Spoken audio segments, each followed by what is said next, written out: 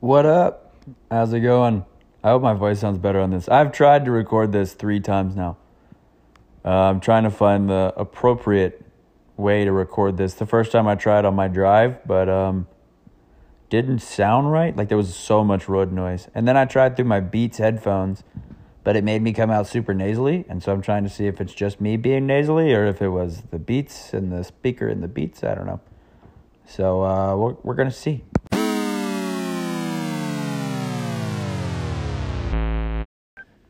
I don't know how to start this thing. I'm only doing it because I've been listening to my buddy's podcast, The Handsome Savage, by the way, by Jeremiah Lay.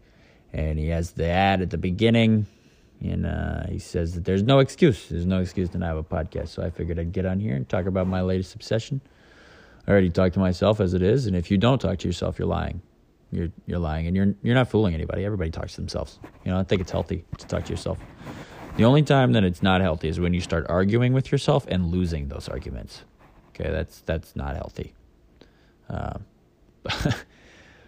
I have no excuse to not have a podcast. So here we go. So my latest obsession is The Walking Dead, and it it's an old show, but it means a lot to me, and not in some super sentimental way. It's just I grew up watching this show.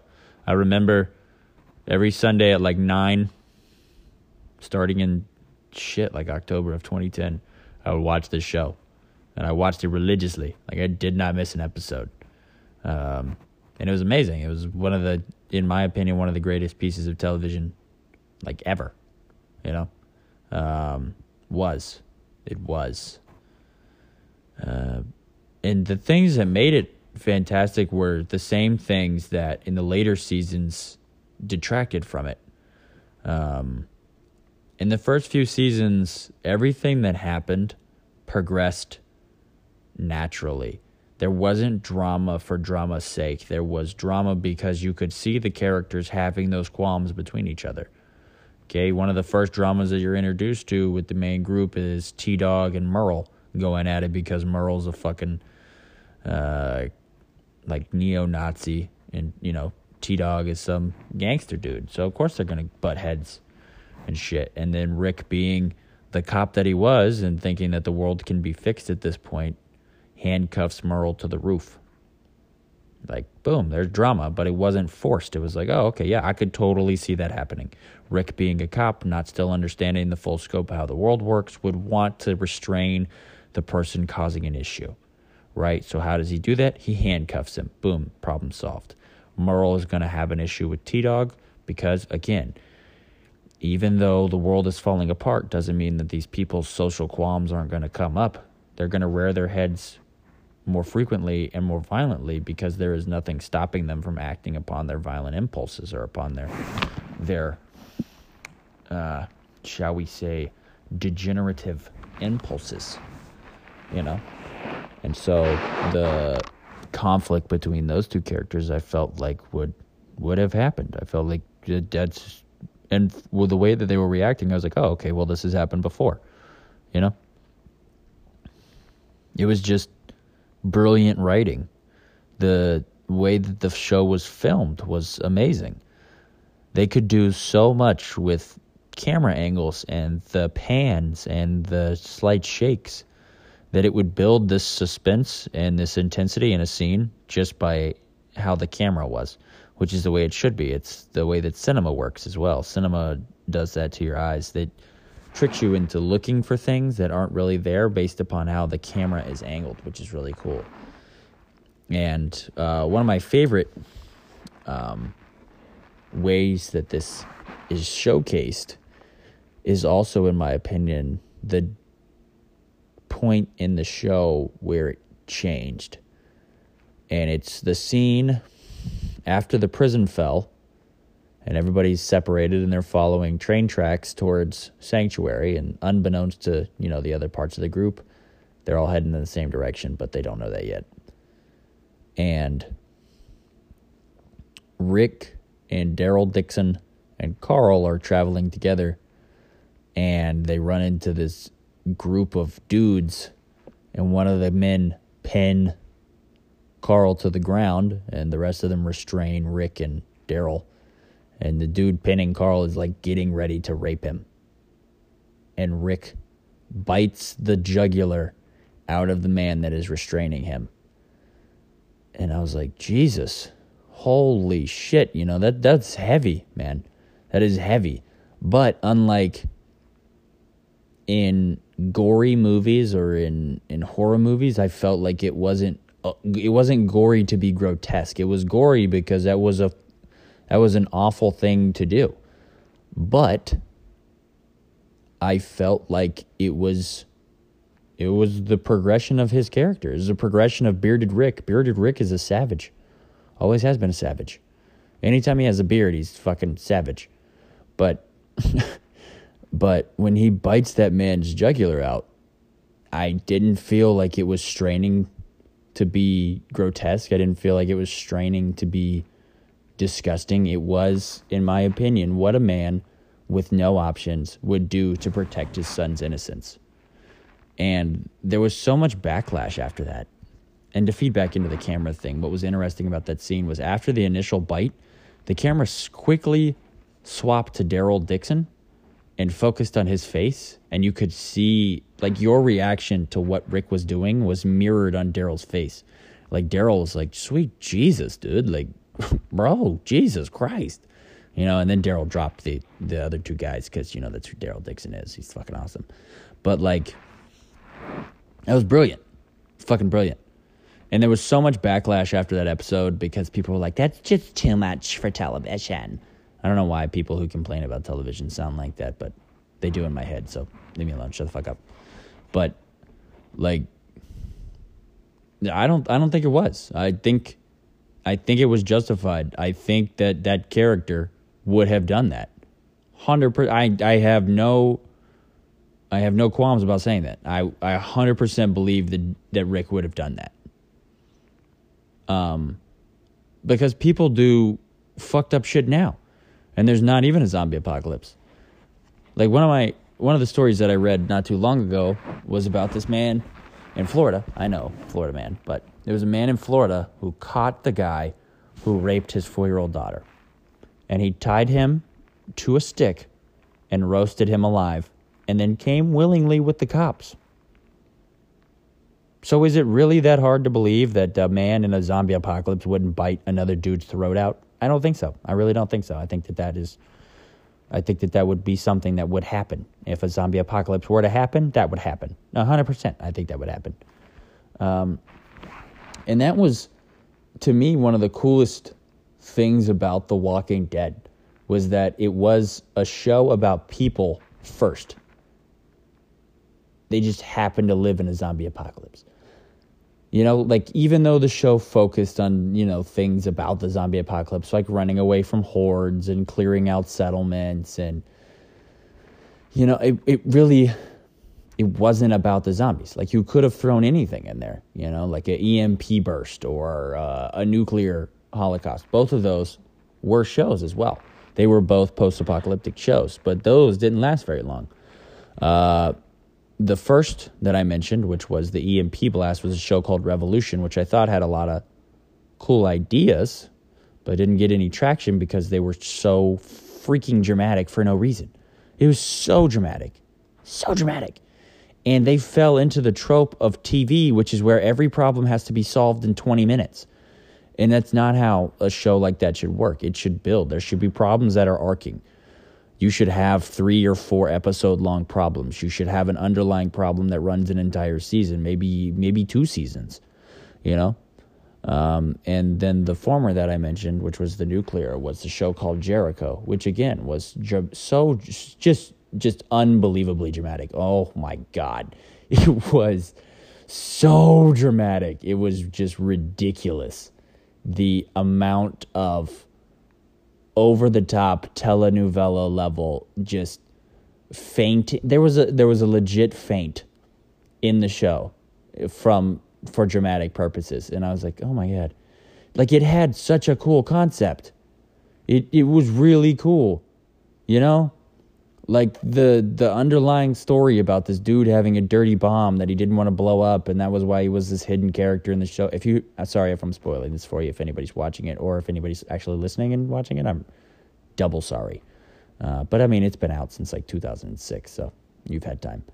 The character, he had a dirty bomb in his garage, and he was part of this terrorist cell, and you find out later he was working for the CIA to get undercover, and he didn't ever blow up the bomb, and now he wants to deliver the bomb because the people who paid for the bomb are now in charge of the government, and he needs to get to the Republic of Texas so that the Republic of Texas can fight back. And I was like, yo, that's really cool. Like, that's a cool-ass concept, man. And then you had to go ruin it with shitty fucking writing. But, I don't know. There's been a decline in good television to me. And television in particular. And the reason I say that is because, I don't consider HBO to be television, nor do I consider like anything you have to pay for extra is not television. Okay, so like Netflix and Hulu and Amazon, now Apple TV, HBO, Showtime, all of those, they're not television. Those are, I don't even know what to call it. It's not TV, it's not movies, it's somewhere in the between. We're going to call it, because I know it's streaming, but that doesn't sound professional enough. I don't know what it is, but it's good. And those are taking off, and I like the fact that they're allowing these people to make stories the way that they want to make stories. Like Black Mirror is a great example of that. Like Netflix was like, they were like, make a episode about what you think a problem in America is, but just magnify it 100-fold. Make it kind of futuristic-y, and then run with it. See what happens. And it's interesting, and I like that. I like Hulu's originals. I like Amazon's originals. I need to watch the new one that they have out, which is Carnival Row or something like that. I got my PlayStation pulled up right now, but I'm, talking to my phone, so I haven't done anything, and it's about to go into rest mode. I think it's called Carnival Row. It's the one with Cara Delevingne and Orlando Bloom. I need to watch that one, too. And The Boys. I think that's a really cool look at superheroism. But all of these shows have much better writing than standardized TV. Even the dramas on Netflix. One of them that stands out to me, I watched it with my mom whenever she came to visit me, was Gracie and Frank, or Frankie and Grace, something like that. It's about these two women and their husbands turn out to be gay lovers and they get married, and these two women have to deal with it. Like, it's a cool concept for a show. It is dramatic, but it's so well written that it's not over the top. Nor does it have a laugh track. I don't recall, which annoy me a lot about cable television is laugh tracks. If your joke's not funny, it's not funny. Okay, I'm gonna laugh at it regardless, I thought that was a funny bit that they did on Family Guy, too, whenever they talked about the laughing ostrich for 2.5 Men. But I'm getting off topic here. But those shows are able to do more than I believe that cable television are, because people have to pay for them, so they're expecting a little bit of creative freedom in what they're allowed to get away with, right? Because Netflix doesn't have to abide by the FCC, Neither does Hulu, I don't think. I don't think those shows have to abide by the FCC, because they're allowed to say fuck, and you can't say fuck on TV. So I think that's fantastic. I hope television dies. Honestly, I do. I really hope television dies. I don't think it will, because the radio hasn't died yet. But I think its time is closing quickly. Just like morning radio, I feel like its time closed when the birth of the podcast happened. I feel like television's time is coming to an end because of streaming services, because they're able to portray much more impactful stories, because they, one, have the time, and they have the ability to give these unknowns or these possible no names the startup to create something fantastic. that they wouldn't have the chance to have done on cable television. And so, I don't know. I'm really curious what would have happened. Like, what could have been if The Walking Dead had been on a streaming service, or even if it had been on HBO. Would it have shied away from how visceral humanity could have been, or how visceral humanity is? You know, I don't know. I don't know. But I am gonna finish watching The Walking Dead. I think I owe it that, you know, for it being such a big part of my television growing up childhood thing. I don't know. I think I owe it to the show. And I want to see if maybe I'm just being too harsh. You know, was it really that bad after that one scene that I talked about? Or am I just remembering it with the opposite of rose-tinted glasses? Or maybe I'm remembering the first few seasons with rose-tinted glasses and the show's been mediocre all along. But, I mean, I'm on season 3 and I definitely don't believe that. So, I don't know. We'll see. Season 3, episode 5. I'll keep you guys up to date. I feel like this monologue's been pretty good. I don't know. I'm trying to work it out because my buddies are starting up the Forever Hard podcast again, which is awesome because that was a fantastic podcast. And then, like I was saying, my buddy Lay has his podcast, which is where he monologues. He calls it a rant in one of the episodes, and it's not really a rant. You know, it's more of a monologue. And I don't know. I want to see if I can guest on one of those, but I got to get the mic situation worked out. I want to make sure that I don't sound dumb. I mean, I know I sound dumb, but I don't want it to come off low quality on these guys' shows because, you know, they take a lot of time to do it. Even if they do it on just their commute into work or around a table with one mic, they put, you know, a lot of thought into it. There's a lot of talent behind that. So, I don't know. We're practicing. We're getting ready for something cool. So, thanks for listening to me monologue. You guys are fantastic. I love you. Stay beautiful. Bye-bye.